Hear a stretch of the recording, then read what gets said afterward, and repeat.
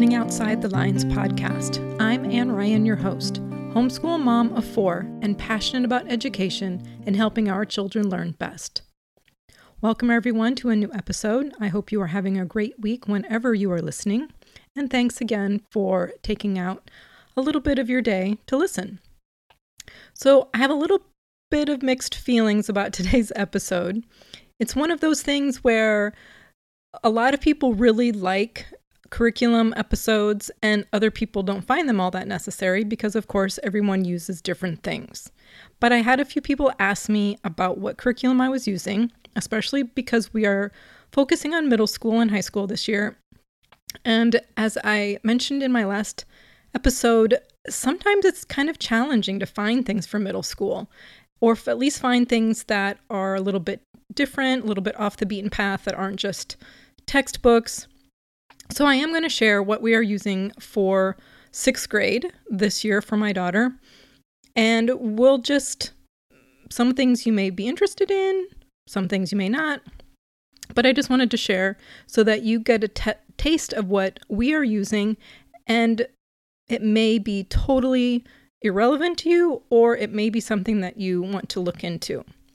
So let's just start off with, for anyone that doesn't know or has not listened to the podcast, we are pretty eclectic, relaxed homeschoolers. So we use a little mix of anything and everything, whatever works for my different kids. They've all been super different learners.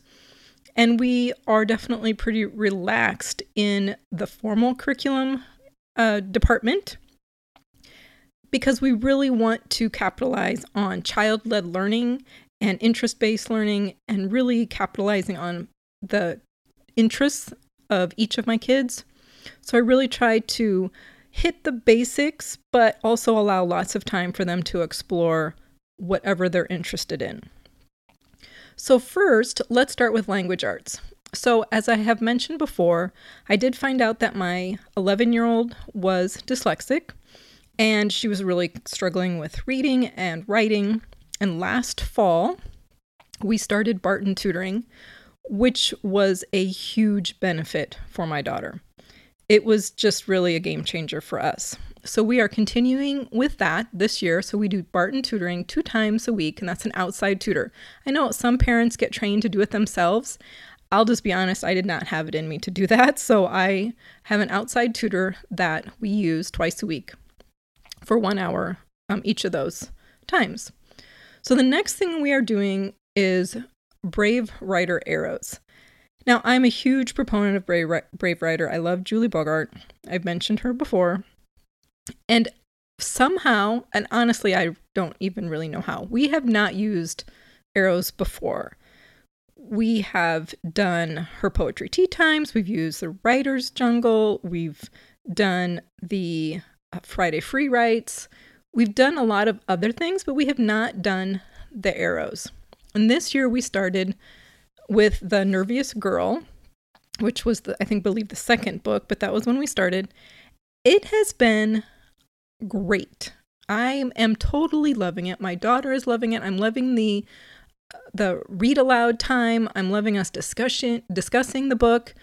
I'm loving the activities in the arrow with talking about things like synonyms and alliteration and just all of those things in context is huge. It's just such a game changer as far as my daughter understanding what those things mean when she can see them in the text and what they're trying to do. Those examples and just teaching in context has just been a really, really great thing for us. So I'm loving the Brave Writer Arrows so much. I highly recommend them for someone that's looking for a relaxed way to do language arts, to learn about all those grammar functions, but not doing worksheets and things like that. So that is what we're using for literature and grammar and things like that. We're still doing poetry tea times every once in a while. My daughter loves them. Even my older daughter loves them and will participate sometimes. And we don't always do poetry. Sometimes we just do seasonal books. For sure around Halloween and the winter solstice and Christmas, we definitely do seasonal books that aren't necessarily poetry, but they might just be picture books. We love poetry tea time, and we do not do them big and fancy, by the way. We are always pretty casual about it. And we really enjoy those. The other thing we're doing for language arts is Night Zookeeper. Now, this is an online program. It's kind of just a supplement, but for my daughter, who, like I said, is kind of a struggling reader and writer, she was really enjoying this. So she just does it about twice a week on average, and it has writing prompts. It has a little bit of art in there as well. And the great thing about it is that she does the writing prompt. So she will write out her little paragraph or a couple paragraphs. And then when she submits it, then she will get corrections back for grammar, or like she missed a capital letter. And it talks, also, it gives suggestions for expanding on the writing. So it will say, I liked whatever it was. I liked that you talked about your dog.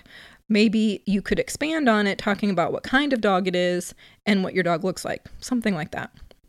But it's really been fun for my daughter. And here's the great thing too. So it does give you opportunities, like it will have an area where you can just write on your own.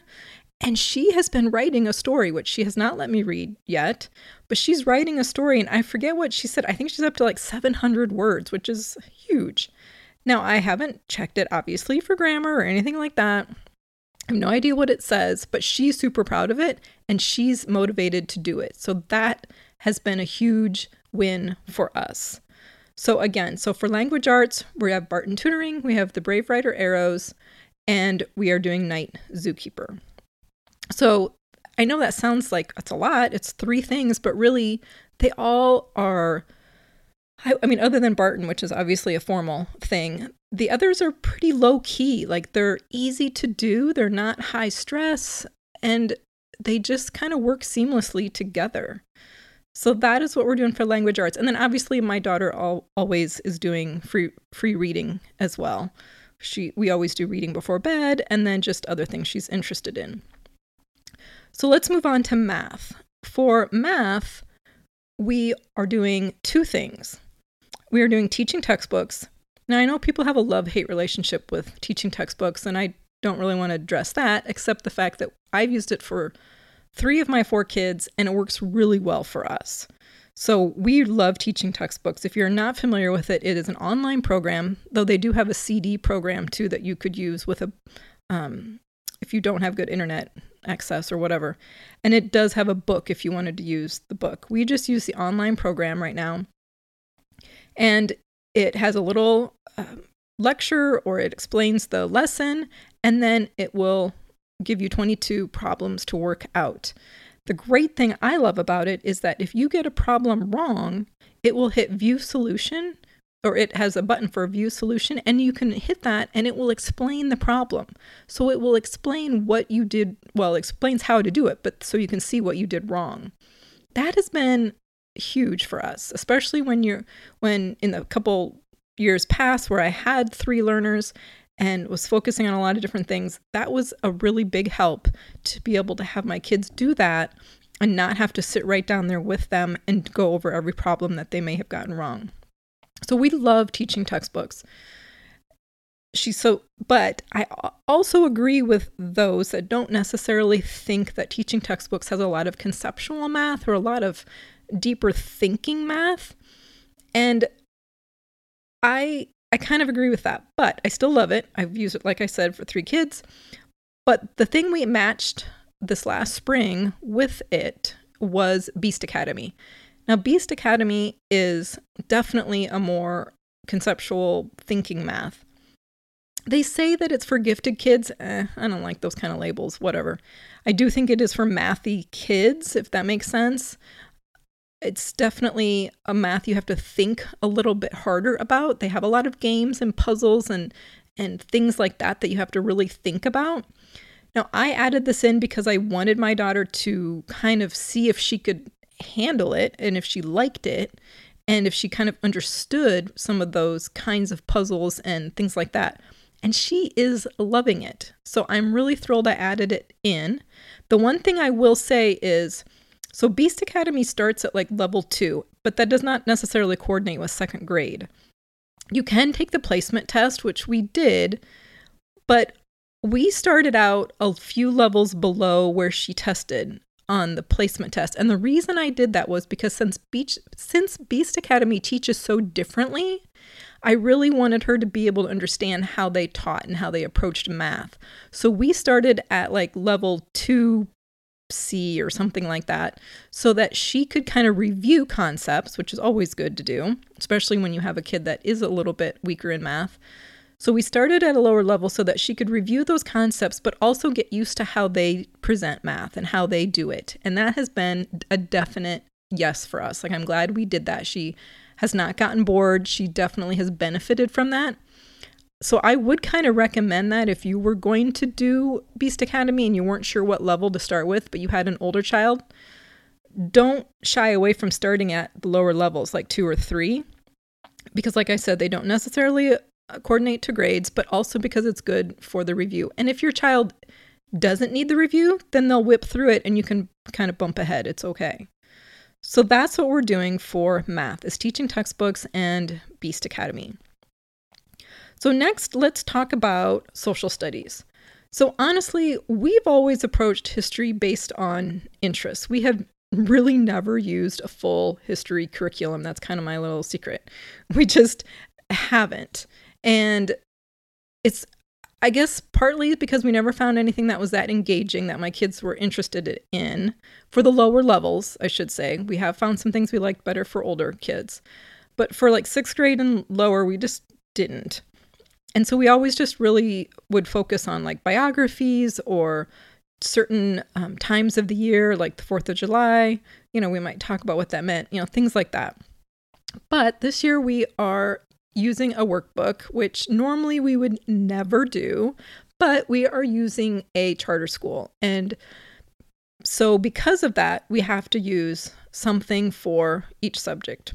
So for social studies, we are using 180 days of social studies for grade 6.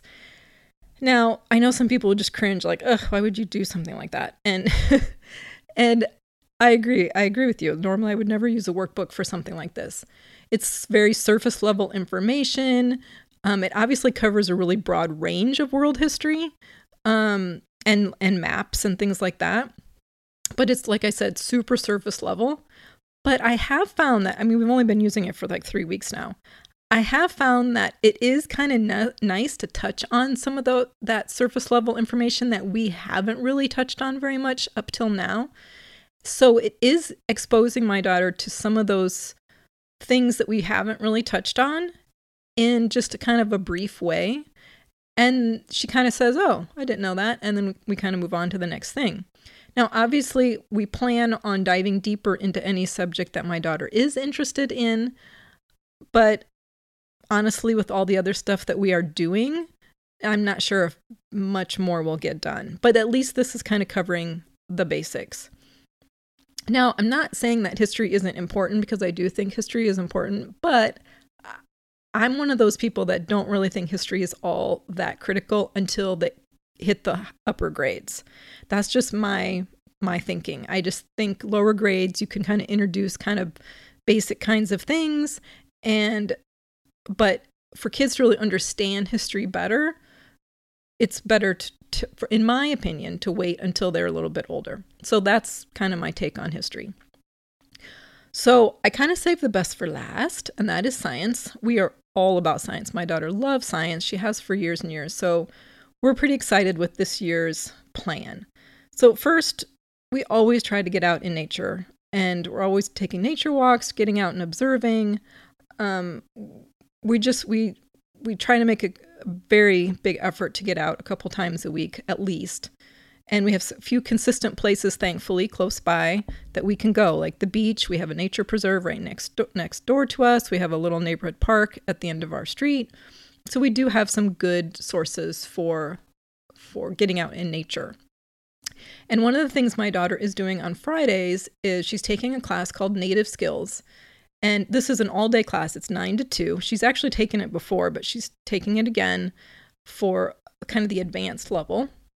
And it's a mix of local natural history and native survival skills and observing the cycle of nature in different locations each week. So the great thing is they will go to different places each week, but they'll go to a set locations in the fall. Like each week they'll go to a different location. And then in the spring, they'll repeat and they'll go to those same locations in the spring to see how they have changed.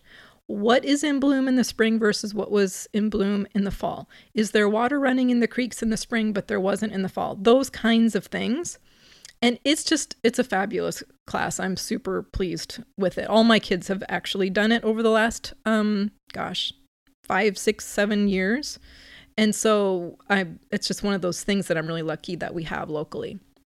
So piggybacking on our love of nature, we're excited to be using Science Through Nature this year. Be a Naturalist. And this is written by Jennifer Watts and co-authored by Leah Adams. And these are 2 homeschool moms. Now, I am loving this guide. It is a great resource. I found it on Instagram, and I'm really, really happy I found this. So I'll be upfront. It is definitely geared towards 2nd through 5th grade. And that's what they list on their site. But just like anything else that a homeschool mom especially has designed, you can certainly use it for a little bit older or even a little bit younger. There's always adaptations. And I'm finding that using it for 6th grade is totally fine. Like I could see this even be used for 7th with a little tweaking easily. But so I would even change what they said even for 2nd through 6th grade. Or maybe that's just because I have such a science-loving kid. I don't know. But anyway, it's definitely geared towards, I would say, upper elementary. It's a guide. It's a guidebook. It is, let me look. I have it right here. Let me see. How many pages does it have? A lot. Like 100 and like almost 200 pages. So it's a really big guide. I had mine printed. It is a PDF kind of thing. I had mine printed, which is, I'm so glad I did because it's beautiful. I got it printed in color. And I just love it. It's a guide. It has a variety of exercises of things, obviously outdoors. It has little nature challenges. It also gives different highlights of different naturalists like Anna Comstock. It has books that they recommend. And the nice thing is when they do list out books, they list out different ages. So like they'll list out some books for a certain lesson that you can check out from the library or whatever. And, some of them will say ages, 5 to 8, and others say ages 8 to 12. So that's really nice that you can kind of gauge what might be best for you. And they definitely will give other kinds of resources as well. And so I will obviously put links to all of this, but in the show notes, but definitely check into their website to see a little bit more of that program, and definitely look on Instagram because they post a lot of things on Instagram. And this is a great resource too that they provide. They provide a free monthly nature challenge. I'm not sure if I'm calling it right, but it's a free monthly nature challenge. I know they share that on Facebook. So definitely look at that so then you can kind of get a better sense of the program. And I do think if you're listening right now, in September of 2020, they are having a sale on it. I don't know how long that sale goes, but they're having a sale on their curriculum. So maybe more information is on their website on that. Okay, so let me move on to the last thing we're doing. Yes, we're doing one more thing. And so the last thing we're doing for science, just because, like I said, my daughter loves science, is we are using Generation Genius. This is another online program. We are loving this. If you've used Mystery Science before, it's similar to that, but I think they took it to the next level because we did love Mystery Science in the past. But GenerationGenius.com, it is fabulous. It has a 15-minute-ish video on whatever the concept they're talking about. And by the way, this is broke down into 3 levels. So they have I'm going to blank now. I think it's K through 2, and then 3 through 5, and then 6 through 8. They just added grades 6 through 8 this year, which I'm thrilled about.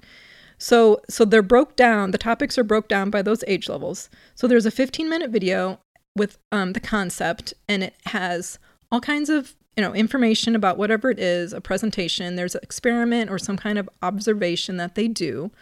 There's a list of discussion questions that you can talk about, obviously, with if you have like a co-op or a class or just your kids. There's a vocabulary word list, there's lesson plans, there's further reading. And the nice thing about the further reading is that there is a read aloud option that you can hit the button so it reads to you, which I always think is great when you have kids that are struggling readers. So I love that option that they did that. That's huge for me. And then if you need a worksheet for some reason, like for an assessment for wherever you live, they do have like a little quiz or a worksheet that you can print out, or you can do it online. And I really like that because we need that for our charter school. And then there's also like a do-it-yourself activity with instructions for each lesson as well, like an experiment. And it'll list out like the supplies you need, and there's a video to go along with it of what to do.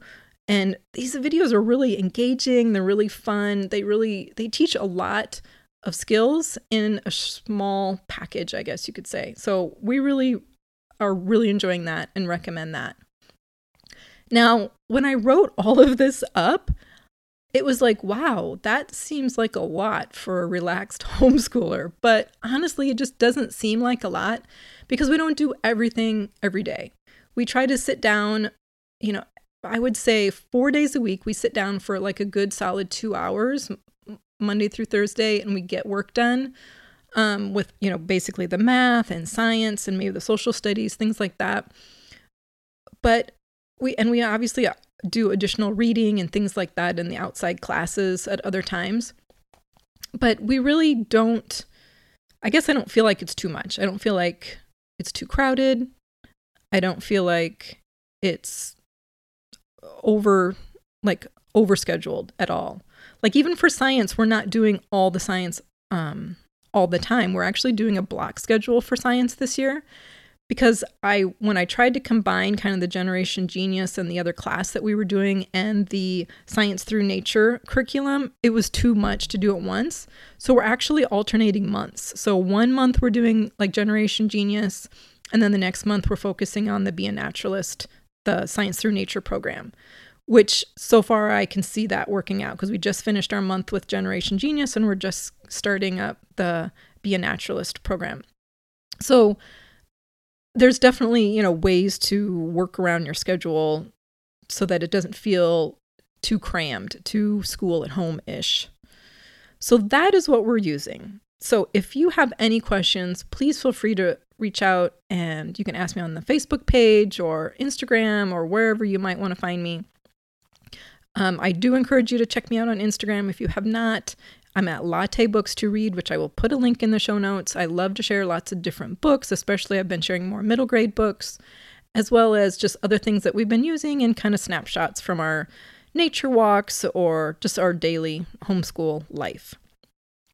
So that is what I've got today. I hope maybe that gave you a few ideas or just is kind of fun to see what other people are doing in their homeschool life.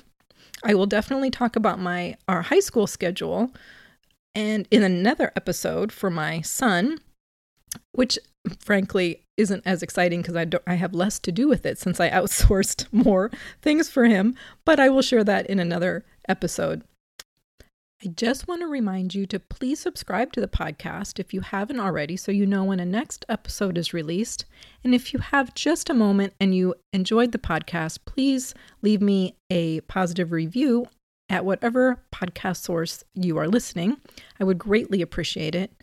And please check me out on Facebook where I definitely post links and different relevant information for homeschooling. I hope you have a great rest of your day, and until next time, don't be afraid to go outside the lines.